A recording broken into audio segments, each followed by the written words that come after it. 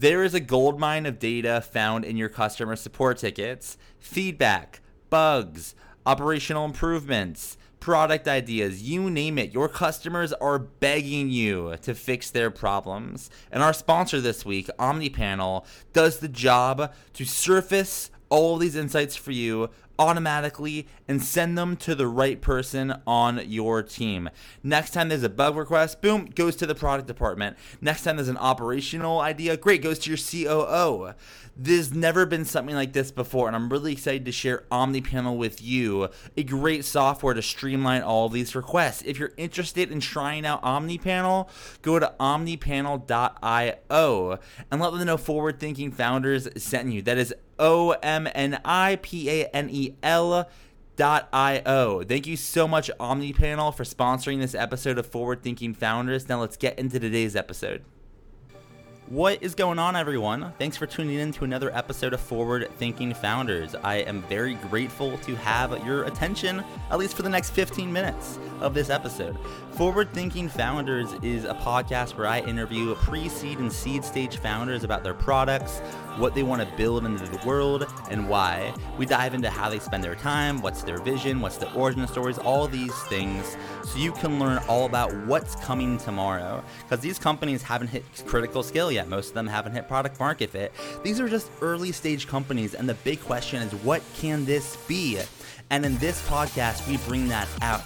So with that, I really hope you enjoy your time listening to today's episode. And I've already done 200 plus, so if you like this one, listen to some of the other ones, like with Imadi Kund, Austin Allred, Leah Culver. We have great interviews, so check it out, enjoy the repository, and for now, let's get into today's episode. Here we go. All right, how's it going, everyone? Welcome to another episode of Forward Thinking Founders, where we talk to founders about their companies, their visions for the future, and how the two collide. Today, I'm very excited to be talking to Chandra Duggirala, who's a co-founder of FounderPool. Welcome to the show. How's it going? Thank you, Matt. It's amazing. How are you doing? I'm doing great. I am super excited to learn more about what you're working on with FounderPool. When I first found it on the internet, I mean, it's just genius. So let's stop building up anticipation here. For people that don't know what you're working on, can you kind of share with the audience and the listeners what you're working on with FounderPool? Absolutely. Thank you, Matt. FounderPool is a way for the founder entrepreneur to diversify their opportunity cost, their risk, and reduce the opportunity cost of being a founder for a long period of time with very uncertain outcomes. And more importantly, it's a community that actually helps you increase your odds of success. So let's start with, I guess, some context. For people listening that may not have been a founder before and raised a lot of venture capital, kind of gone for the moonshot, can you kind of talk about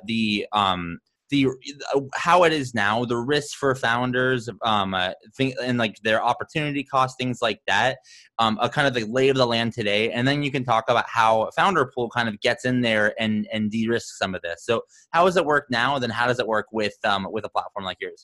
Sure. So the traditional founder role, as people understand it in Silicon Valley, is you have an idea or you discover a problem that is unaddressed in the market, and then you build your clever solution. It has a potential to scale and make a lot of money over a long period of time. And so you go out and raise some external capital to grow your business. And at some point, either you exit, meaning you IPO and get traded in the public markets, and then your stock converts to cash in your bank account, or an acquiring company acquires your company for cash or stock, which converts to cash, and then you get rich. The problem is, to build these companies, it takes a very long period of time to get to an exit.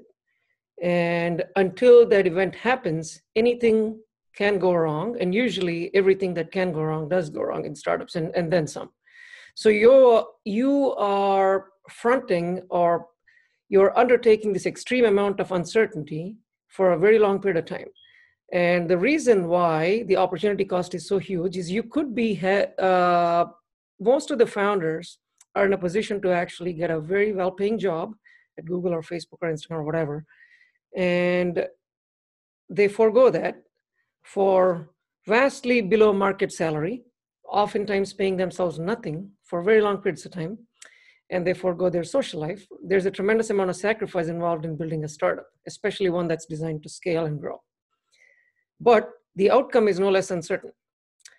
And that actually deters a lot of people. The idea behind Founder Pool is in other areas of life where you have these extreme distribution of events and there's a lot of uncertainty, you pool risk. In startup, you could argue the distribution of risk is not normal. It is, much higher order distribution, right? It is, but there's the uncertainty still stands. So the idea behind Founder Pool is instead of having exposure and concentrating all of your equity and your effort over a very long period of time into one company, the founder should actually be able to mitigate some of the opportunity cost. And the easy way to do it is to actually diversify their equity holdings. So with Founder Pool, you can exchange a portion or a fraction of the equity that you own in your company for equity in other startups.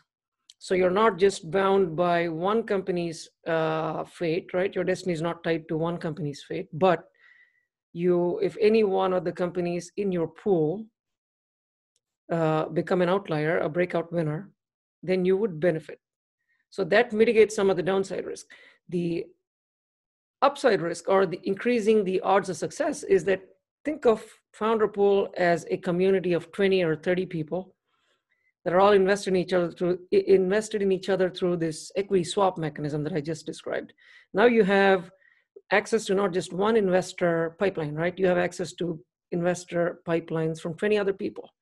This is a community that is vested in your success. This is where you go to learn growth tactics, hiring, partnerships, co-marketing, whatever else it is that you need to bring your company to become a breakout winner. This is your go-to. So you're actually tapping into a ready-made network of people that can inspire you, provide you the resources because they're invested in you and you are invested in them. So as mentioned, I do think that this is like a pretty incredible concept. I have to ask, I need to know the origin of the story. Did you just kind of wake up one day and be like, oh, wait, like this solves the problem? Or was it a much more longer process? Tell me a little bit about how you kind of came across this idea. So the idea started when I was working on the last project, which was about to raise money, and then it didn't. And towards the beginning of this year, I started thinking about what is it that is changing in startups. And personally, for myself as an entrepreneur and founder, how do you go about this in a much more rigorous, systematic, methodical way to attain success? And that led to a couple of blog posts. Then a friend of mine reached out to me and said, hey, this sounds like a really good idea. This is just one of the things that I wrote about. That was interesting. And then I spoke to a couple other friends casually, and they all said, this is a great idea. I wanted to do this. And one of the friends that I reached out to said, I actually did this with a friend of mine. And I was running my first company. A friend of mine was running his first company. His company was struggling with money. My company got acquired, and the other person who he swapped equity with ended up receiving a couple $100,000 from this acquisition, and that tided him over for 6 months. And now he's running a 150-person company. So it does work in practice. People have done this, and that led to us reaching out to a bunch of founders that we know. And in March, we interviewed about 40 founders that we knew, and they all really loved the idea and wanted to do it. And that's the origin. It's only been around since the beginning of this year. So let's kind of go through the process of, let's say I had a company, venture backed, raised a couple $1 million. I was like, in your ideal. Well, actually, let's start there. I'm guessing you're not going to take like, oh, I got an idea yesterday, like let me join the pool, right? So how do you decide who to let into the pool? And then we can kind of talk about their experience and what that looks like. Right. So we don't pick, we only screen, right? We screen companies for quality, we screen companies for fit. And then we use some parameters to cluster them based on financing stage, based on the sector. Because we want this to not just be a diversification of equity, but it's a community that can meaningfully help you with your success.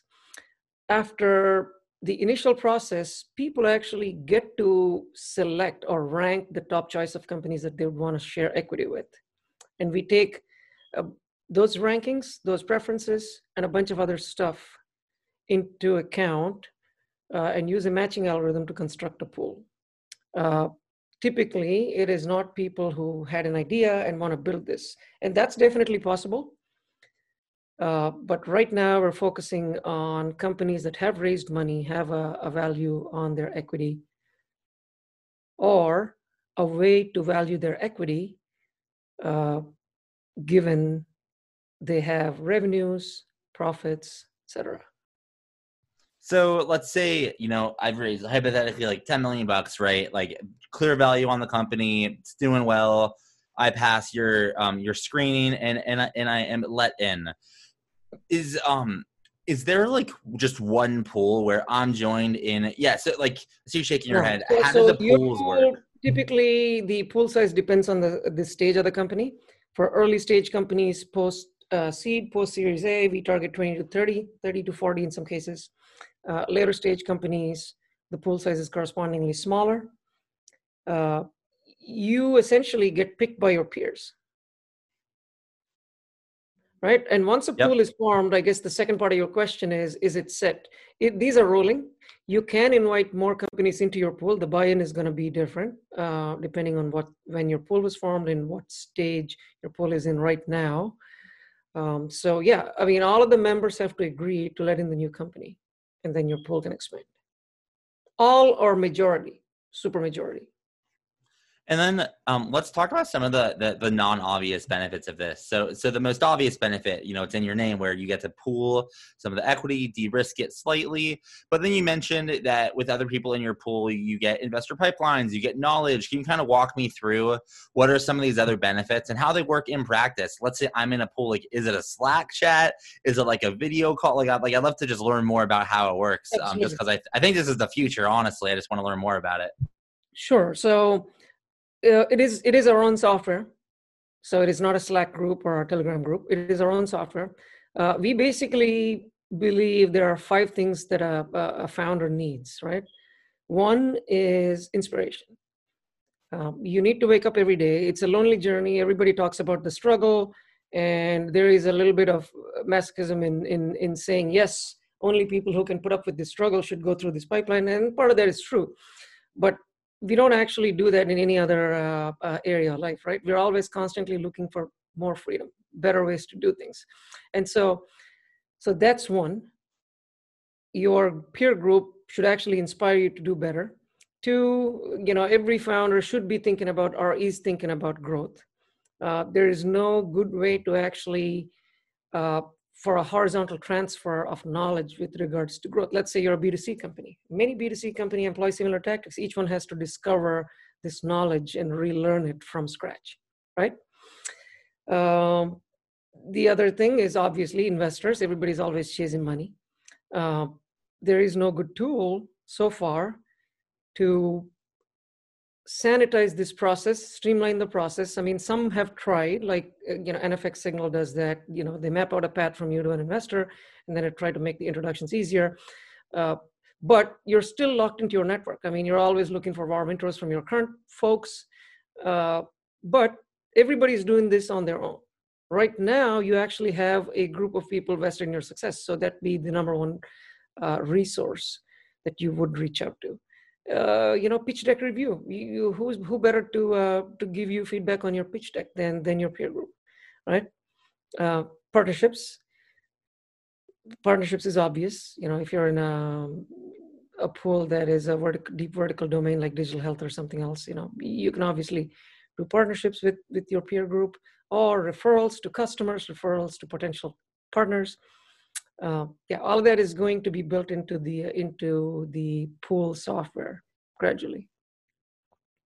And one thing I'm curious about is, when you wake up every morning, how do you know what to work on? You're building something pretty innovative here. So how do you, are you spending your time on getting founders? Is it engineering, fundraising yourself?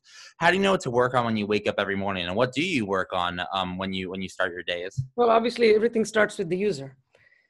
So talking to customers, obviously, figuring out their pain points, sometimes stuff that they don't even know exists, and trying to come up with a technology solution to their problems. And that's basically it. We're not raising money now, but it's mostly, at this stage of the company, it's mostly about the customer and the product. Yeah. And then do you, I have to imagine that you're getting a lot of, from your customers, from the founders, you're getting a lot of ideas. Oh, you could do this. Could you do this? You know, this request, etc. How do you balance building what they want, right? Building for your customer, while at the same time making sure you stay true to your vision, which we'll get into in one of the last questions. How do you think about like that balance there? Right. So this is a very broad question, but it's a very important question in the sense that how do you know what to build? People have a lot of ideas. I mean, there's a almost scientific process of customer discovery, right? Sometimes people, so I don't believe that people know exactly what they would do. I don't know what I would do in a scenario. People have ideas, but it takes a lot of skill and art to tease out exactly what the need is, what the pain point is, what is the emotion driving them, how important it is on their list of priorities. And then you actually have to use your own intuition to direct product development. It is an art more than science. I mean, there's all sorts of these tools for customer discovery and customer development. You know, people quickly resort to surveys and customer interviews, and they're all great, you know. But yeah, there's a lot more than just surveys and yeah. Yeah, there's kind of like a lot of schools of thought here. The school of thought that I like a lot is like a Keith Raboism, which is like you will kind of have your vision and what you want to build, and you just kind of do it. And then if your intuition is right, the market will almost like fold around what you're doing, versus the exact opposite, which is like asks everyone what to build and build that. It's just no. So I think they're both wrong. I mean, the truth is somewhere in the middle, in the sense that, like, you know, there's this famous story where Steve Jobs said customers don't know what they want, but on the flip side of that is they spent, you know, years talking to 5,000 people about how they'd use their customer. I mean, they're the masters of figuring out exactly what emotion and what need drives a customer behavior. So if you have $1 billion to burn, you could say, yes, I don't care. I mean, I believe the market's going to adopt this solution, and then you go ahead and build it. Everything is about de-risking. If you have 6 months and $100,000 to build something, and that's the only shot you're going to get, you would want to be a lot more careful, because you don't have years to wait before the market is ready for your solution. Because most ideas make sense on paper. They're all logical. Nobody starts out with an irrational, stupid idea and say, we're going to force this onto the world, right? They all make sense to you and to many people. The key is the market ready for this now? Are they clamoring for it right now?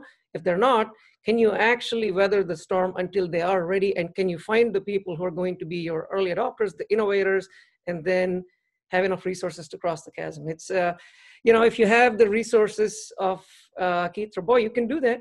If you have $1 billion of capital you have access to, you can build it. And you can wait for the market to be ready, or spend a lot of resources on trying to find the right group of customers for your initial vision of the product. It depends on what resources you have access to. Absolutely. And if you were to kind of look out for this, so you said you started this year, it's going well. If you were to kind of look out many pools later, 5-10 years from now, what would you say your big vision here is, and what this could turn into? Or I guess, in other words, today, what direction are you rowing in, and what is this going to look like in 10 years? Well, in 10 years, we want every entrepreneur who wants to start a company or a business to actually think about not the opportunity cost, but how do I build the absolute best company that I can? And I want them to feel that there is a support network all of the builders and visionaries can tap into that takes them to the next level, right? The way a small business thinks about insurance, a farmer thinks about insurance. That's the way we want entrepreneurs and founders to think about FounderPool. We want this to be culturally relevant and transformative, because this is a pretty big undertaking. If we don't do it, someone else will come along and do it. If not now, sometime later. But this is inevitably going to happen. We can't be, you know, it's funny when you think about venture capital, right? Some people say Queen Isabella from Spain, or some people say, you know what, there are a lot of these venture capitalists in Greece that were actually funding a whole bunch of different voyages to Turkey and across the Black Sea, etc. But to diversify their portfolios, that was the startup then, right? You fund a ship, you export something, you get something in return, and you share the profits. And they were still diversifying their portfolio by not investing in one, but a bunch of other things. And some ship captains actually invested in other voyages as well. So this isn't completely new, except that venture capital is pretty locked into its business model, which is sweet, right? You get the 220, it's a sweet deal. So I think that's going to change. It all depends on, this was a good idea then, but why now? It depends on the density, right? Number of companies forming, the strength of connections, what you could do with the connections and collaboration. So markets change, times change, networks change, density changes, and sometimes a good idea that didn't work 5 years ago works now. Yeah, it's very true. Timing is a huge component. To make that happen, to make this, to make the vision happen, you'll need some help, right? Like you obviously need founders, maybe investors if you want investors, employees, things like that. And luckily we have all of those sort of people listening to this podcast right now. So for my second and last question for you is, how can the Forward Thinking Founders community help? Is there an ask that you have for the listeners and something that can kind of help you move the needle forward a little bit? Absolutely. Reach out to me at chandra@founderpool.co. With anything you have, either feedback, criticism, comments, interest, in participating in a pool. We're always welcome. Always talking to customers. To your earlier question, from morning to the evening, almost 30 to 40% of my time is spent talking to customers, which I think is actually low. Always love feedback from founders and entrepreneurs and how they're thinking about it. And we always want to be solving the right relevant problems that are important. Awesome. So just as a reminder for people listening to make sure they don't miss it, what's your URL? Are you on social media? What's your email one more time, just if people want to get in touch? Founderpool.co. Founderpool.co is the company. And my email is chandra@founderpool.co. All right. Well, thank you so much for coming on to the podcast. I really appreciate it. Thank you, Matt. All right. Thank you so much for listening to the episode of Forward Thinking Founders. If you're sitting there, you're just saying, Matt, I want more. How can I get more? Well, luckily you can get it at Forward Thinking City. Forward Thinking City is a community for the Forward Thinking Network, right? And we have multiple different aspects of the city. One, we have AMAs. Some of the previous guests that have been on the podcast, like Jonathan Barkle, Kristen Anderson, Austin Allred, come back and they do AMAs with the residents. You can ask them any question that you want, right? You can ask them about fundraising, the early days, how they got their customers. We do these every single week with another, really great founder that has been on the podcast.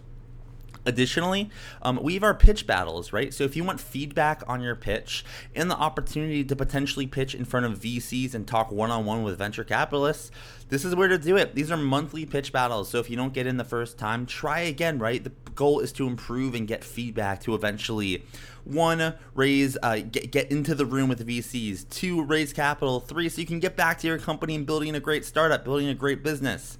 The last thing I'll mention is that if you are kind of interested in just community, we have our coffee hours and happy hours where you can meet other residents, learn about what they're working on, talk about social things, anything you want.